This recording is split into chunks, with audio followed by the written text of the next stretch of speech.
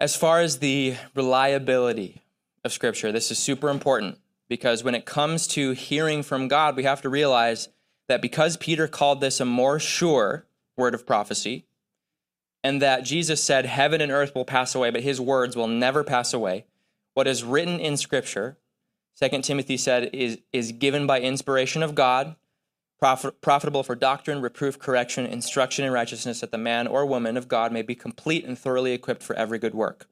So it's given by inspiration of God. It's God-breathed, is what that means. And Peter also says that no prophecy of Scripture, the written word of God, is of any private interpretation. What that means is that it didn't come from anybody's feelings, didn't come from anybody's personal interpretation, it says, but holy men of God spoke as they were moved by the Holy Spirit.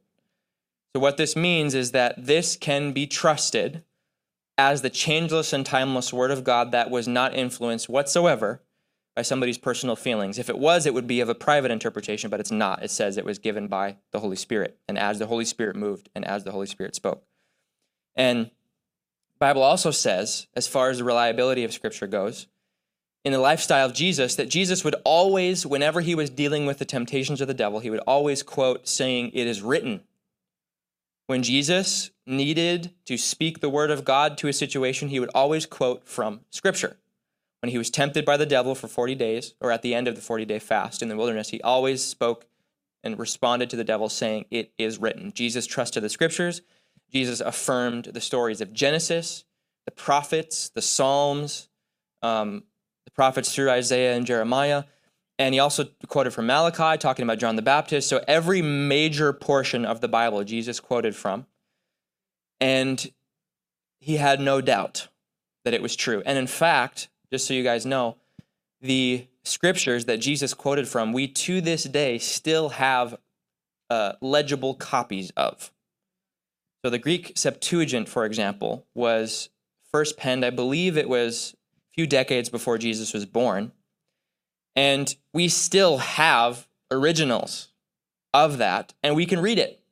The Greek Septuagint contains the Old Testament. So the same Old Testament that we're reading, Jesus himself had in his possession, which is an amazing thing to think about. And that's why when you see Jesus quoting that he trusts the Old Testament, of course we can too if Jesus did, right? So there's that. And then something we also need to understand is that because Scripture is given as this changeless and timeless Word of God breathed by the Holy Spirit, that it does not ever need to be doubted. Because the Word of God, Scripture, doesn't care how you feel about it, doesn't care what you think about it. It pays no respect to personal opinions or interpretations. Okay?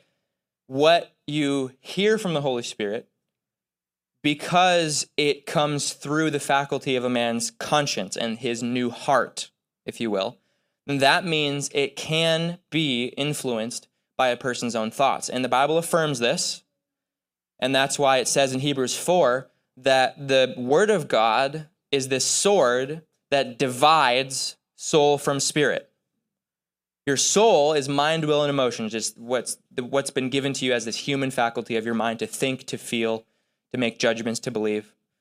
How's it going?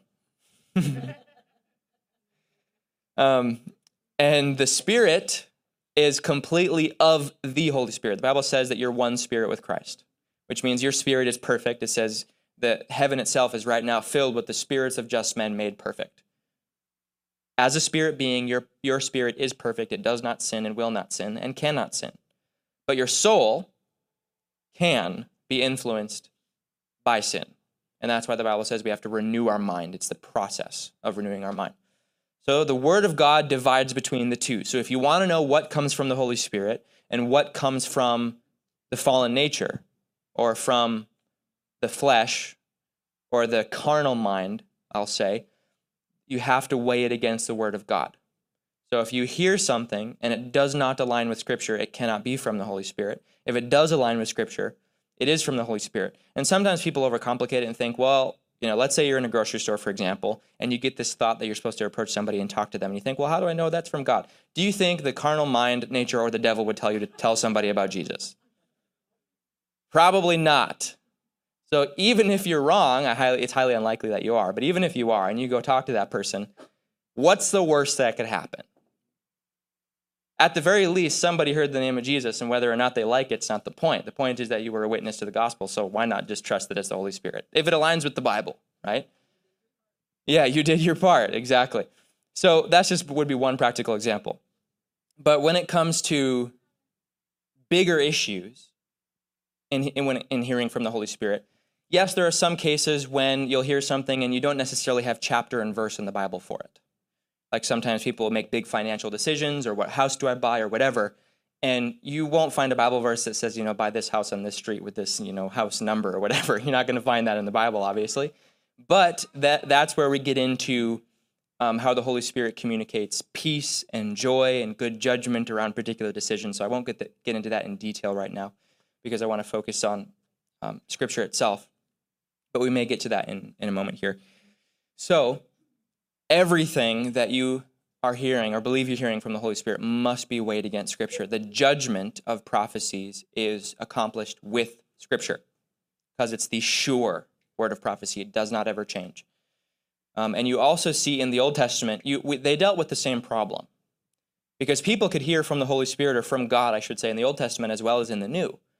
But you had a lot of people, just like today, who wanted to hear from God or wanted to believe something, and they were influenced by their own heart. In fact, in Ezekiel and in Jeremiah, if you read like Jeremiah chapters 9 through 17, and then Ezekiel around that same range of chapters, about the first 20 chapters of Ezekiel, there's several references where in Jeremiah, for example, God will say, "Woe to the man who follows or believes the dictates of his own heart." Ezekiel talks about how people were hearing from their own spirit or their own heart, their own mind, and it led them astray. And it says that they actually created dreams for themselves, that they would think in such a way that would give them dreams that they would say were from God in order to give a prophecy that really was just from their own ambitions and desires. The same thing still happens in the New Testament, and the reason why is because people could prophesy from their own heart, just as people have the choice to in the New Testament. But the way that we know what we're supposed to say being from God is whether or not it aligns with Scripture. And so we have to realize that because the mind is in the process of renewal, it can be led astray. You can prophesy from your heart and it not be from God. You can speak and have it not be from the Holy Spirit. And so that's why it's really important to know Scripture, because that is the only thing we have as information not influenced by our feelings. Amen? So, really important to know Scripture. Now, when it comes to the study of Scripture, which is what I want to get into next, and we may kind of circle back to hearing from the Holy Spirit after this, let's go to 1 Corinthians.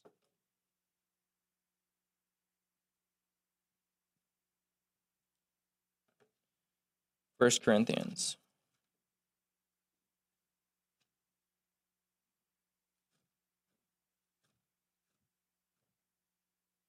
1 Corinthians chapter 1, or 2, excuse me, 1 Corinthians 2. And we will start in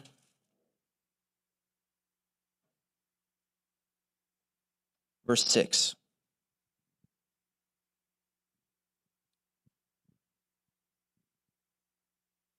1 Corinthians 2, starting in verse 6, says, "However, we speak wisdom among those who are mature, yet not the wisdom of this age, nor of the rulers of this age who are coming to nothing.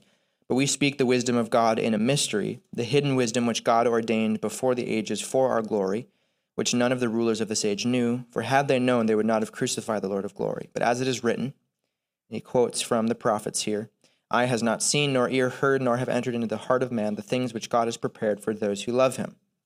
But God has revealed them to us through his Spirit." Now, if we stop there for a moment, this verse, "eye has not seen nor ear heard," is commonly used in connection to Isaiah 55, where it talks about how God's ways are higher than our ways.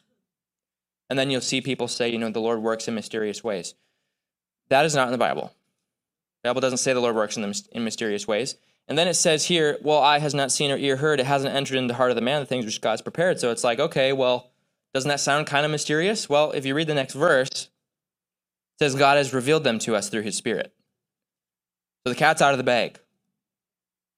In fact, the Bible says in Colossians chapter 1, like verse 27, it says, the mystery which was hidden from ages and from generations has now been revealed to his saints.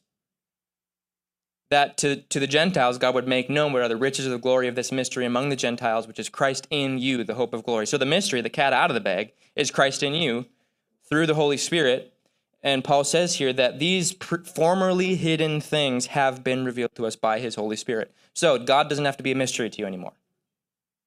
If there's anything of the Spirit of God, as far as his workings in your life is a mystery, I think that's a matter of a misunderstanding of the promise of new life in Christ. God wants to reveal secrets. In fact, the Bible says, I think it's in Proverbs 3, like verse 32, it says that his secret counsel is with the upright. His secret counsel, like the stuff that God only shares with Jesus and the Holy Spirit at the big table, right?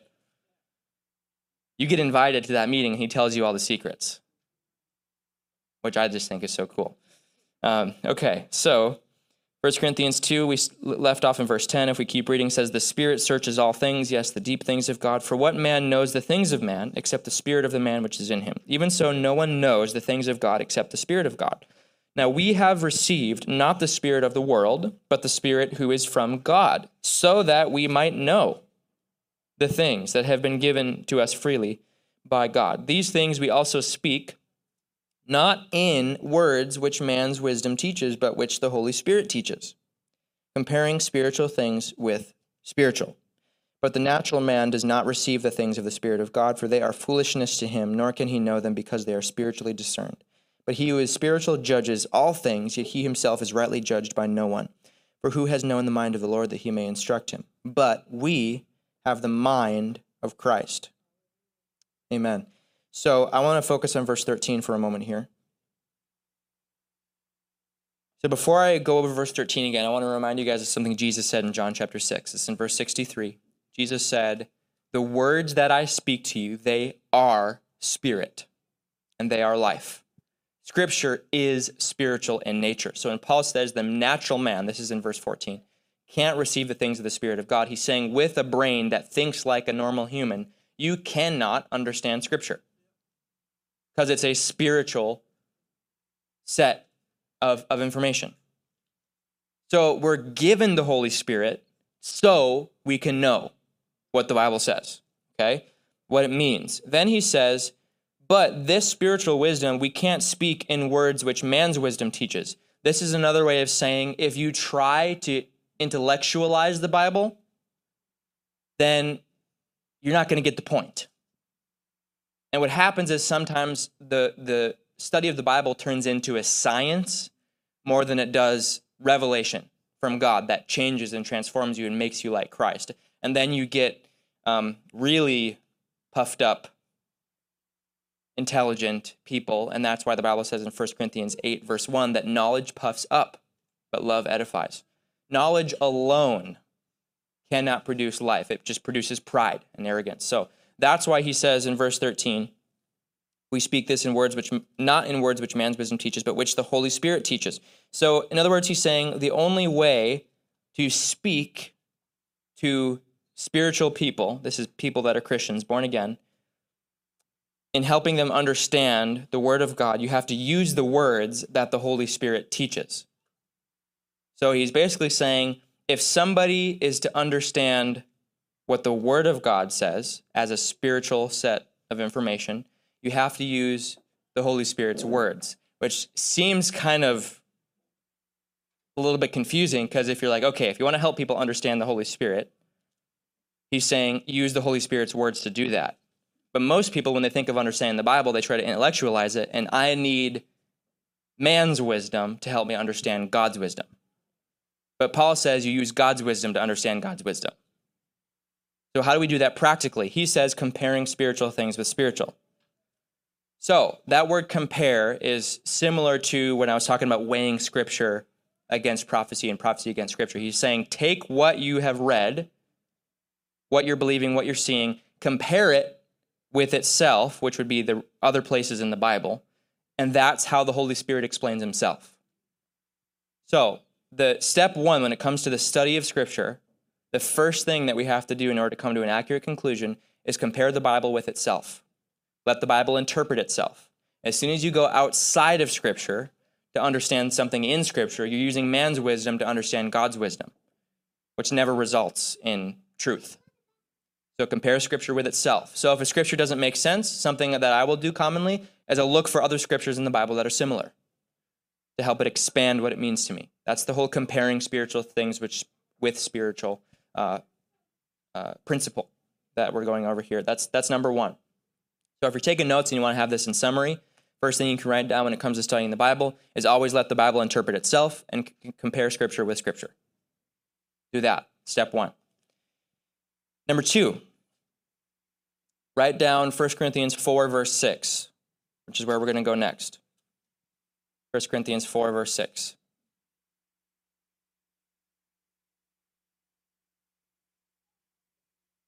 First Corinthians 4, verse 6. It says, "Now these things, brethren, I have figuratively transferred to myself and to Apollos for your sakes." The second half of the verse is what we're focusing on. He says, "That you may learn in us not to think beyond what is written." Do not think beyond what is written. That's the first part. So, truth, because it comes from comparing the Word of God with itself, means in order to think spiritually, you can't think beyond the spiritual truth, which would be Scripture. So, step one, we have compare the Bible with itself, let Scripture interpret itself. Step two is don't think outside of what the Bible says. Now, this can turn a little bit legalistic in the sense that because people will want to make certain decisions by the Spirit of God or with the wisdom of the Holy Spirit, they'll say, well, I don't have chapter and verse for this, and if I don't have chapter and verse for it, then I can't believe it.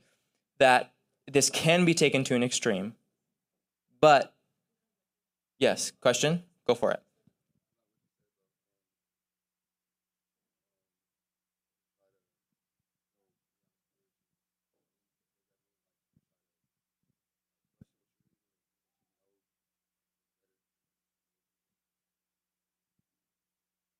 In other words, yes, don't question what you read in the Bible. If it's in the Bible, it's true. Period. And if your thoughts or feelings disagree with the Scripture, that doesn't mean Scripture is wrong. It means your feelings are wrong. Okay? And you use Scripture, interpreted alongside Scripture, to change how you think. We're not supposed to use what we think to change what the Bible says. Okay? Does that make sense? Okay. Does that answer your question? Kind of? Okay.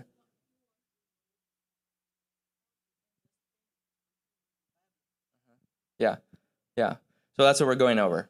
But yeah, so understanding something in the Bible, number one, compare it with itself. Look up other scriptures that are similar. As a practical step, and this is for everyone too, it can be profitable to read what we would call commentaries or other books. So for example, the Bible says that we are given teachers, and that's those who explain Scripture. However, Jesus said the only one we're to call our teacher is Christ. So that means Jesus is the only one who is actually called the teacher and our teacher. Human beings who teach are that wisdom of spiritual interpretation through human beings is given to us as to be something that's supplementary to reading Scripture. And so I have found it, and I've said this before, when I was first walking with God and learning and growing, I read a lot of other people's books. In fact, I probably read more of other people's books than I did the Bible. But as I learned, I slowly started drifting away from other people's books, and then now I basically exclusively read the Bible. And it got easier to understand in the process of other people helping me understand. But that's why you have to, if you're going to be taught by someone else and learn from someone else, make sure there's somebody who's a trusted individual who you know believes the whole Bible. Because if they don't believe the whole Bible, then they're thinking humanly and not spiritually, right? Does that make sense? Okay. So don't think beyond what is written. Yes.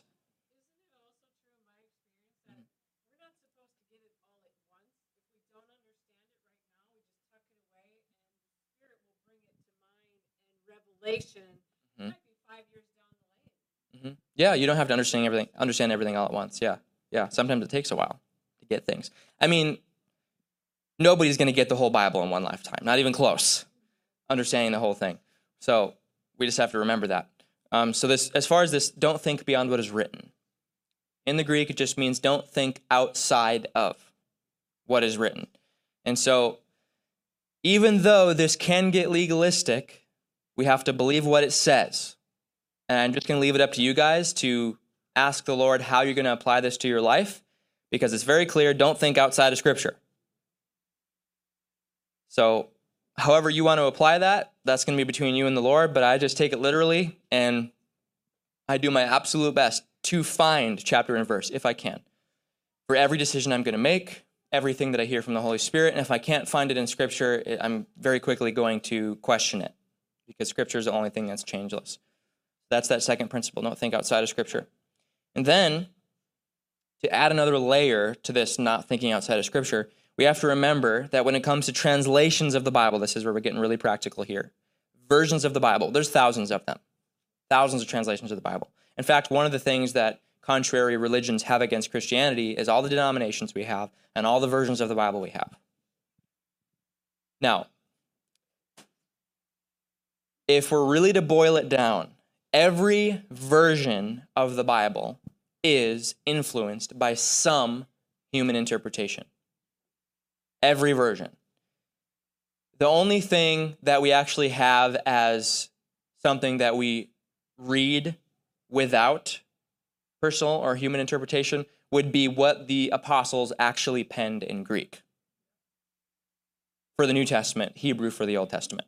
So if you really want to know what the writers of the Bible meant, what the Holy Spirit meant, without personal interpretation, it's best to go to what it says in Greek. But now here's the problem. Koine Greek, which is the language that the New Testament was spoken and written in, no longer exists.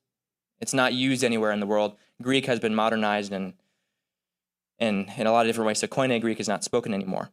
But when you read into concordances, manuscripts, basically definitions of the Greek words that are used in the Bible, it's going to give you a much deeper and much more accurate understanding of what Scripture actually says. So a big mistake when it comes to understanding the Bible is letting one human translation that you like determine what you're supposed to believe about it.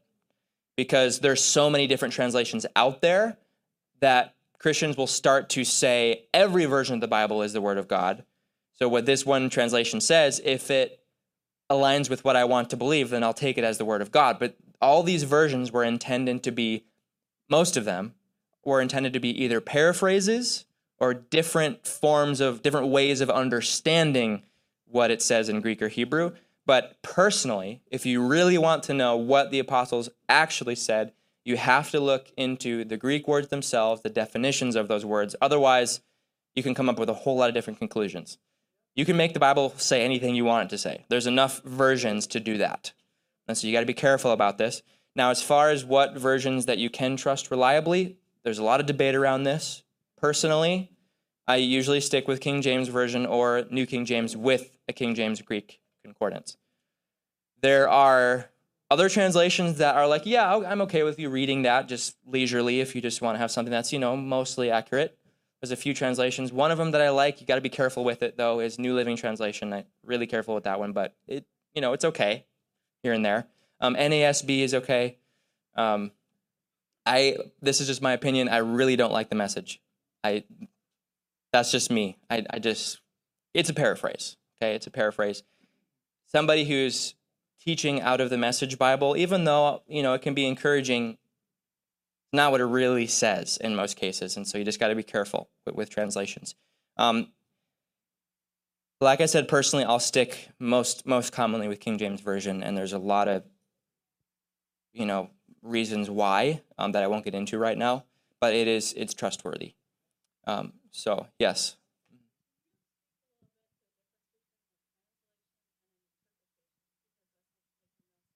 Yes, absolutely. So translation means taking what the word is in Greek and turning it into its English equivalent, or whatever language it is you're translating it into. A interpretation or a paraphrase means taking more the general idea of a verse or thought and rearranging it to help a person understand it and apply it to, get the gist of it, right. Interpretations more has to do with what you think it says, right? But a translation has to do with what it actually says, right? And so for that reason, what the Bible actually says in Greek is always going to have more authority, more weight than what somebody thinks the Bible says. And so when you're going to come to an accurate conclusion about what the Bible actually says somewhere, if you're not looking into the actual Greek words that are used, you can basically believe anything you want for a lot of verses. So that's why we have to go back to the Greek. So, and now, as far as how extreme do you go with this? Now, yes, it can turn into just a big intellectual science thing, and then you kind of lose the whole point. But the reason why it's important to bring this up is because Paul, in the verse is actually Galatians 3:16. So you guys can write down that reference, Galatians 3:16. We won't look it up right now.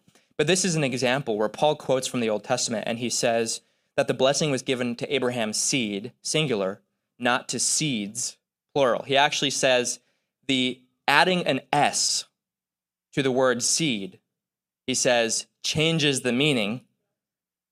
And he says God specifically had it say seed, not seeds, to indicate one man, Christ, Abraham's seed, singular. Paul trusted the Old Testament so adamantly that he said even adding a single letter to one of those words is dangerous. And so the Bible talks about not adding any commandments to God's word, not saying God said not to do something when he didn't say it. Don't add commandments. Paul went down to even saying don't even add a single letter. So we got to be really careful with this, because when you look into different versions, there's letters added all over the place, words added all over the place that might not even be there. So if Paul was like, hey, one letter matters, it should matter to us too, okay? So if you're going to come again to an accurate conclusion about what the Bible says, make sure that how you're understanding a verse is drawn from what it actually says in Greek without adding letters or words that aren't there. Now, sometimes there are words in English or Greek that don't have an exact equivalent in English, and so the best you can get would be a interpretation or a paraphrase. Like, for example, sozo, the Greek word sozo, is most translated saved, salvation, be saved, being saved, so on and so forth. But sozo means a whole lot more than just getting saved. It means delivered, healed, set free, made safe and sound. It means peace and prosperity and wellness and joy. It's a huge word. We don't really have an English equivalent for that, so we just say saved. But it just doesn't quite do it justice. And so that's why when you look at Greek words, you'll see a much more expansive definition of the word so that you allow yourself an interpretation that is not restrictive to the English language. So I would say every single Christian who is following Jesus and reading the Bible absolutely must be using some kind of Greek reference and Hebrew concordance of some sort. You can look it up in the App Store. Just look up Strong's Concordance in the App Store. There's plenty of apps you can get. Blue Letter Bible is the name of one of them. There's free ones. There's also ones you can pay for depending on how deep you want to get into this. But there's plenty of opportunities out there to study this way, and I would say this is really the only way to actually believe accurately what the Bible says, because you can't even add a single letter, according to Paul. So you have to pay attention to every single letter. Yes. That's a great point that Lisa brought up. In the Garden of Eden, Eve added to God's word not to touch the tree. But God never said don't touch the tree. He just said don't eat of it. So she added don't touch it, and the devil took advantage of that. And that actually is what catalyzed the fall of mankind, was adding to God's word. So, yeah. So it happens today. It happens to this day. So you got to be careful about that. It's a really serious thing. So that's that Galatians 3:16 important piece there. Yeah.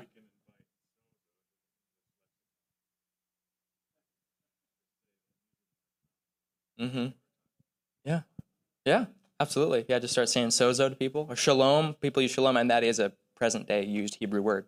But shalom actually is mostly used for hello and goodbye in Hebrew today. But when you say shalom, you're basically blessing somebody with everything God has to offer. It's like it's like 10 words in one. Yeah, sozo. Yeah.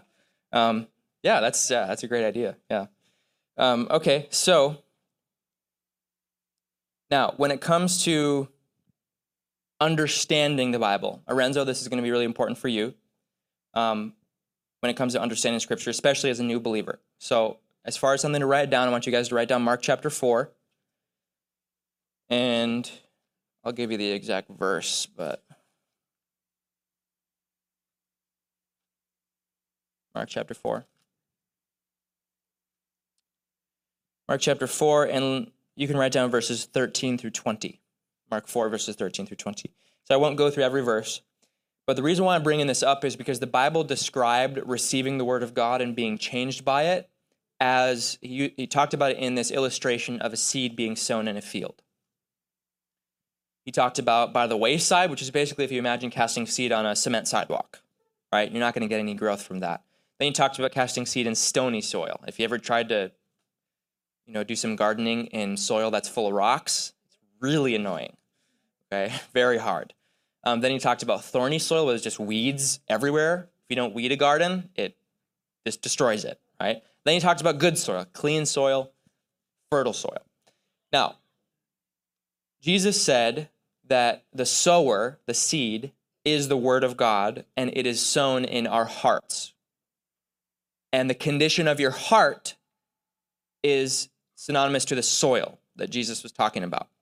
So he said the wayside means the Word is given to you, but because you don't understand it or don't seek to understand it, it does not take root and therefore doesn't produce anything in your life.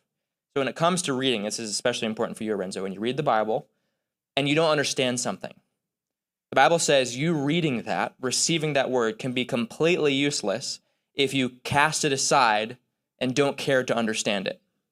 Now, sometimes there are things that you just have to put on a shelf because you just need to pray through it more. But for me, what really helped was when I didn't understand something, I studied it until I did. And sometimes that meant I would have to spend a week on one verse. So and it actually says the devil steals the word from people when they don't understand it and just forget it.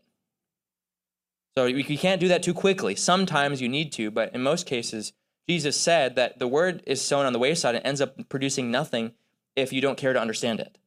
So it's really important to make sure that we study things until we get it, okay? Then when he talks about stony soil, he says the word is sown, it takes root, you receive it with joy, but then tribulations, hardships, and trials come, and you give up on the word. So when you start believing something, there's going to come tests and trials in life that will actually test whether or not you believe that.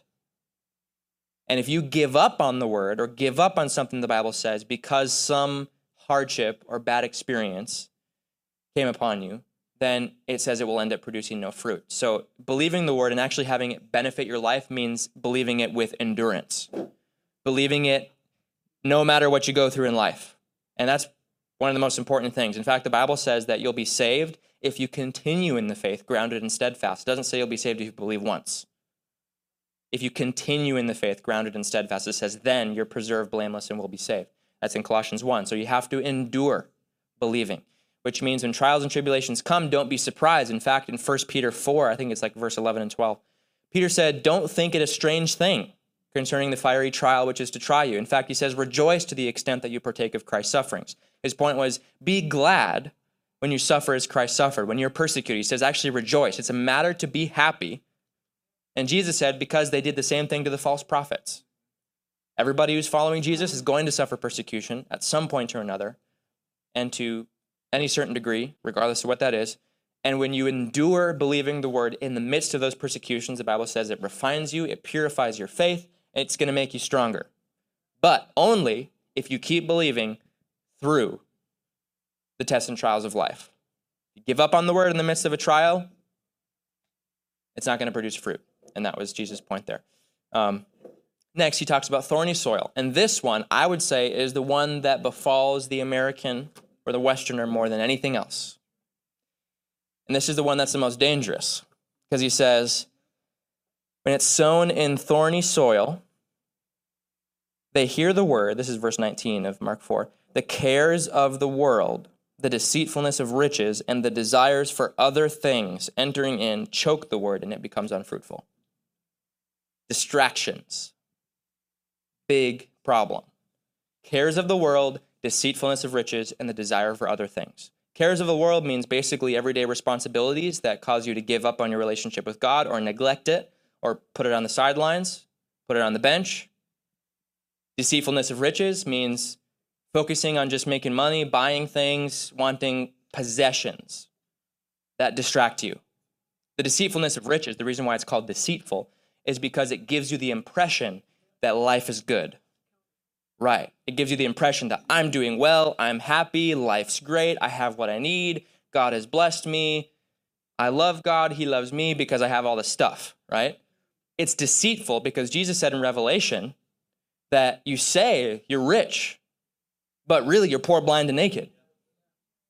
That's his point. If you're not rich with the treasures of heaven, it's not real riches. So that's why riches of this world are deceitful, lies to you about your life actually being good. Okay? Yes.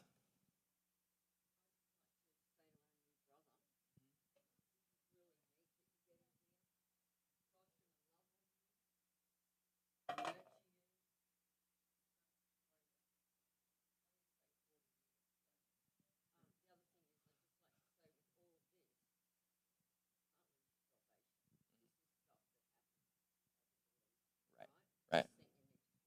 Yes. Yes.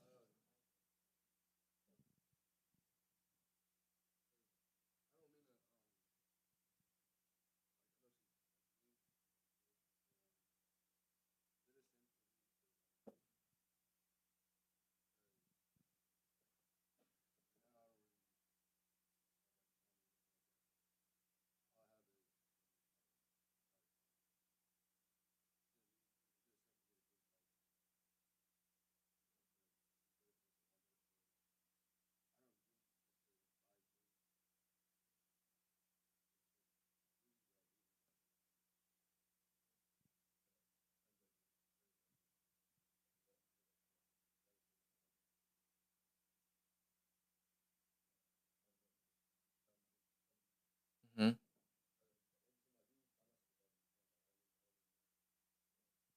Yeah. Yeah.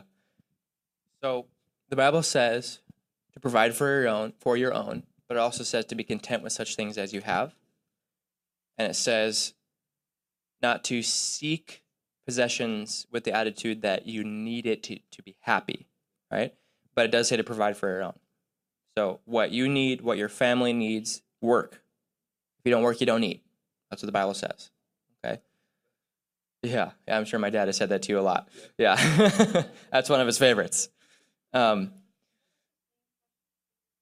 Yeah, so his main question, you can correct me if I'm wrong, but what it sounds like you're saying is it well, can you put it in one sentence so that I don't like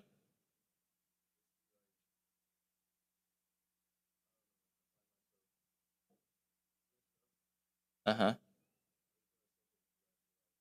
Is it a sin to want stuff? Yeah. Yeah. Yeah. Okay. Okay. Yeah.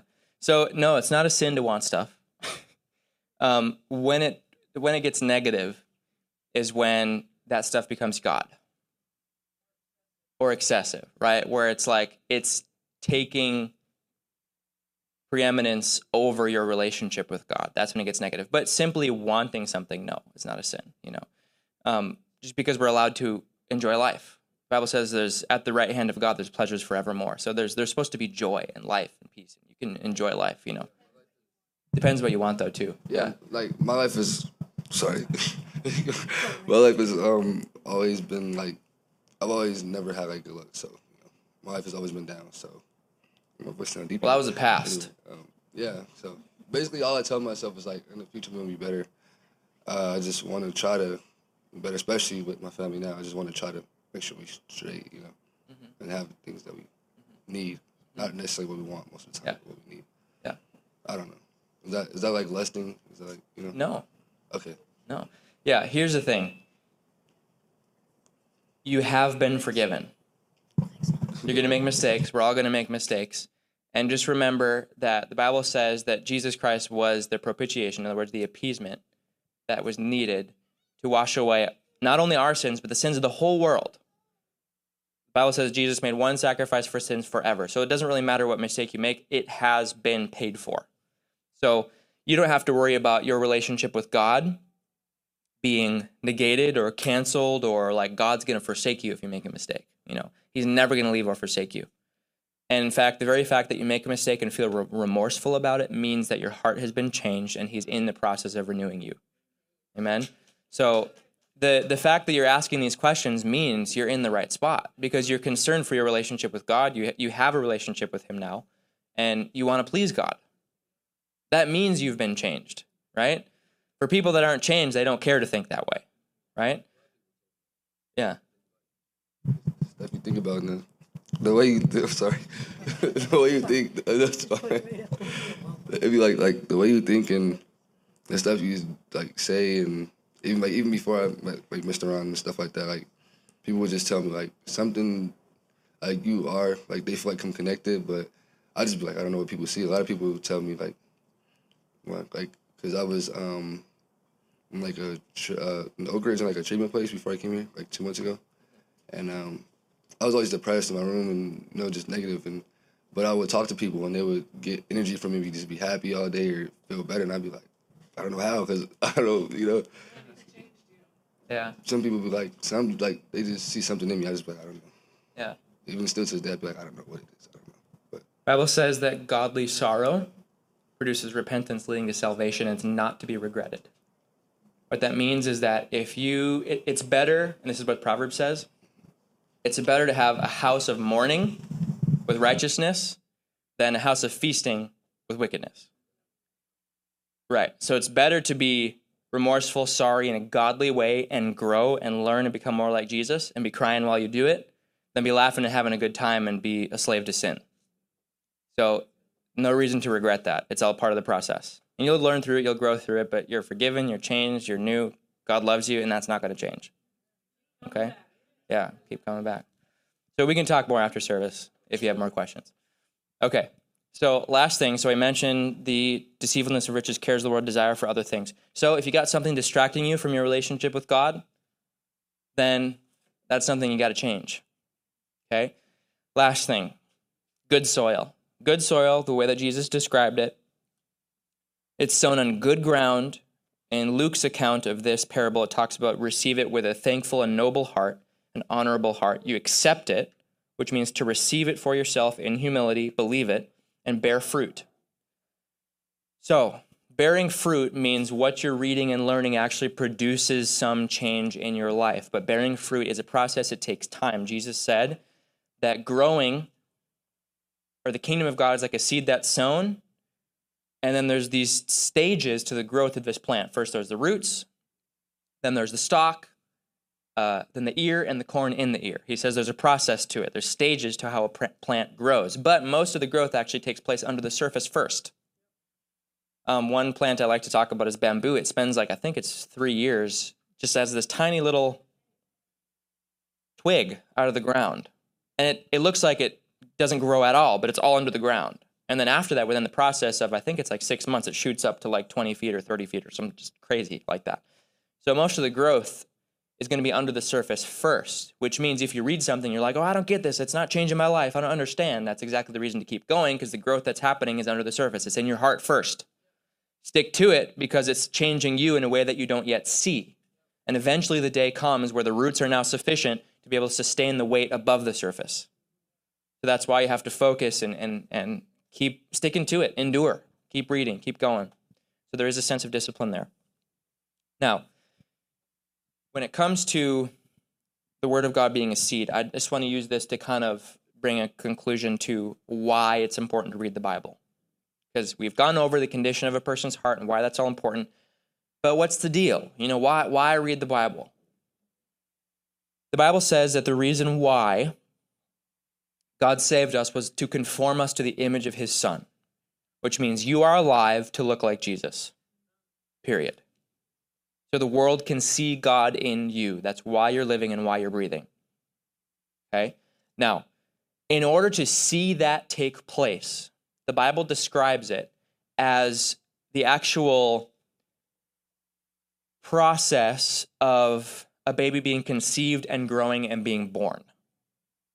So Paul makes this statement in Galatians 4, saying that he's laboring for Christ to be formed in us. He's talking about the labor of the gospel, his preaching, his teaching, his just loving people, being patient with them, continuing to stay close to them and help them learn and grow. He says the reason why he's doing that is for Christ to be formed in us in the same way that a child is formed in the womb of a woman. That's how Paul describes it. Now, I won't get into all the details, but I'm sure all of you guys know how babies come into the world. But there's basically 3 stages, as the Bible calls it. There's the conception, the growth, and then the birth, right? Now, the seed, one of the Greek words for seed in the Bible is sperma, which is where we get the English word sperm from. And it actually says that seed is the seed that conceived you. If you read 1 John, especially chapter 5, it says that you've been born of God.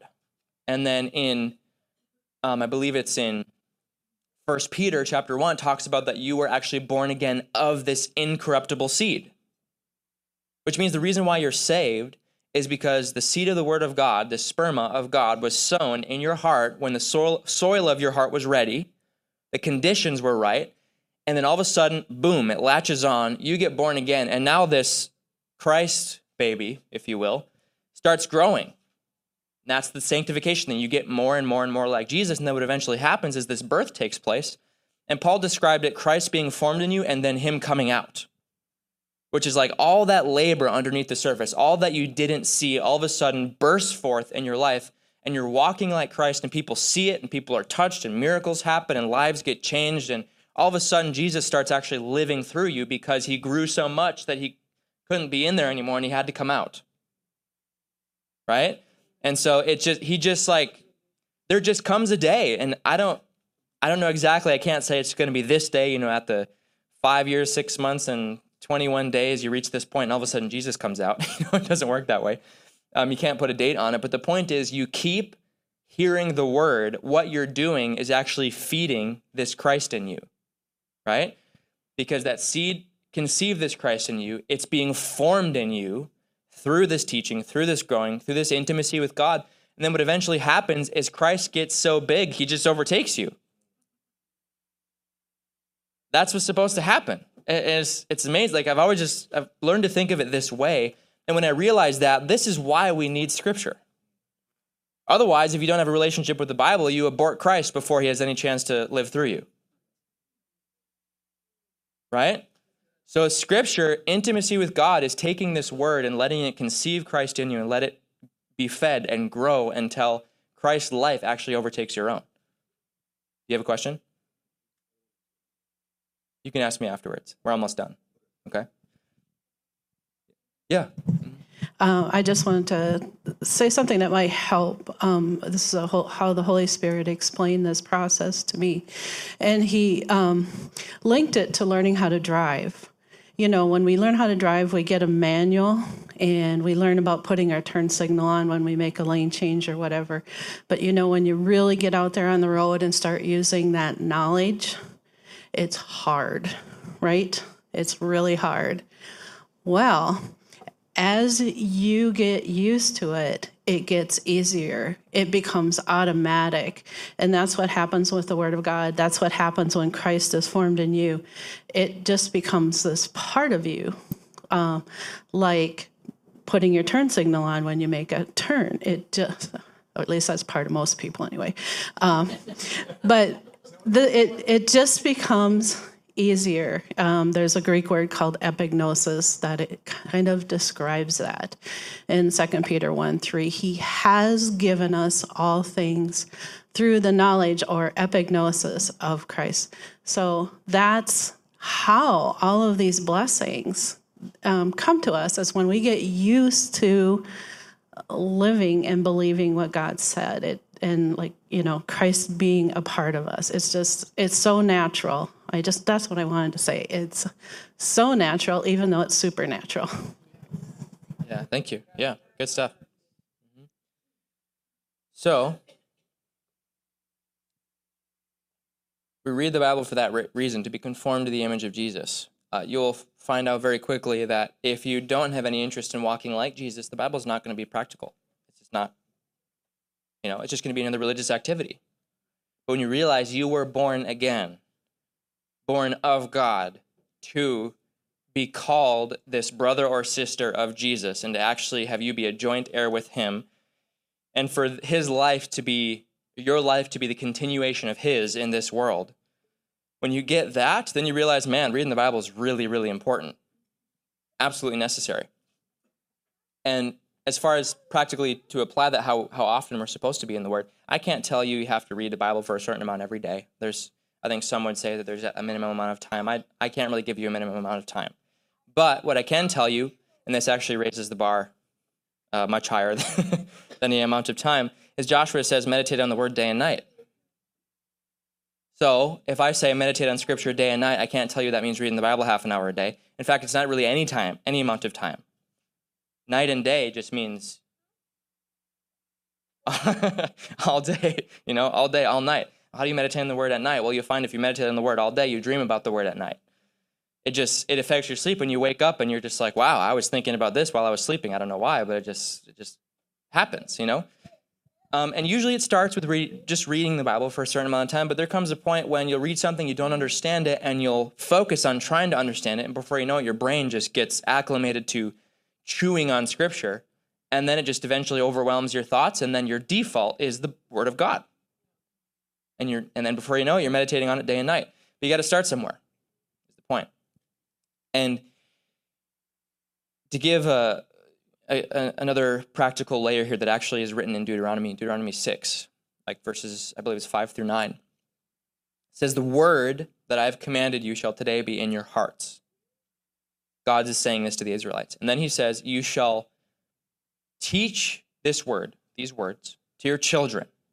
Then he says, talk of them diligently, or teach them diligently to your children. Talk of them when you sit in your house, when you walk by the way, when you lie down, when you rise up.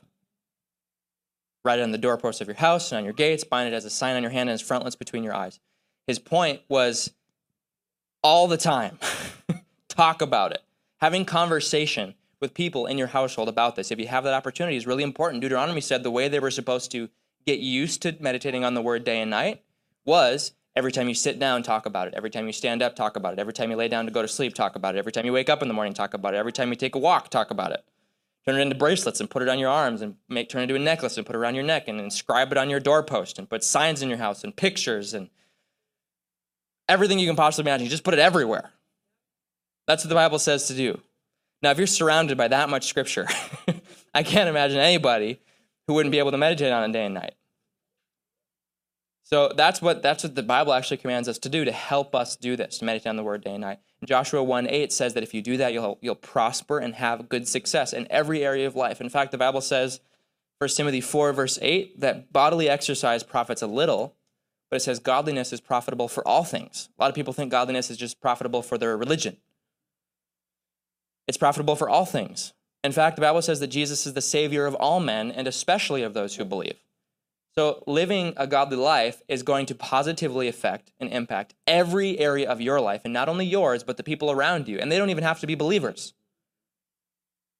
Because you're especially those who believe, it's especially going to affect you, but it's going to impact and be a blessing to all others around you. That's why Joseph in the Bible, because he prospered in his relationship with God and was obedient to the Lord, Potiphar's household, who was a pagan idol worshiper from Egypt, was blessed because of Joseph, right? So it not only changes you, but others. So it's just powerful, the effect it has on your life. Proverbs says it even is health to your flesh and strength to your bones. Reading the Bible is health to your body. That's what it says. So just so important. So to close this up here, in summary, always compare what you believe you're hearing from the Holy Spirit with Scripture, and then let the Bible interpret itself. Number 2, don't think beyond what is written. If you have to think outside of Scripture to believe something, that's where it gets dangerous. Number 3, getting into the parable here of the sower. This kind of expands to some subcategories. Make sure you are patient in helping yourself understand the Bible, endure believing even when things are difficult, get rid of distractions. Those are the three different types of negative soil to avoid. Then James 1:21, this is another reference to write down, says, receive the word with meekness. Receive with meekness the implanted word, which means you basically, that word meekness is talking about submission. It's basically saying, don't question the Bible, submit to it. Doesn't matter how you feel, submit to Scripture in meekness. That's as Scripture as your authority. That's what it says to do. So be humble about it. You're not reading the Bible to find something that you want to believe. Read the Bible so it changes what you believe, right? That's the James 1:21 thing. And then the last point, which I just finished with, is to continue in it day and night. Put it everywhere. And if you do this, you'll prosper. You'll have good success in every area of life. It just makes everything better, and before you know it, you'll look like Jesus. So what I hope to see is that everybody in the room here, everybody who's a part of this church, all of a sudden, guys will all come in the door on a Sunday and you all just be huge, right? That all of us would just be pregnant with Christ. Like, that's just, not only that, he just comes out and boom, and it's just Jesus everywhere. Like, oh, that would just be so cool. So that's my prayer for you guys. And so talk to the Lord about this, study this out more. This is really meaty, practical stuff, but it's important when it comes to knowing the Word. And maybe we'll get into next time a little bit more about this hearing from the Holy Spirit thing. But I wanted to focus on Scripture today anyway. So thank you guys for listening, being part of this.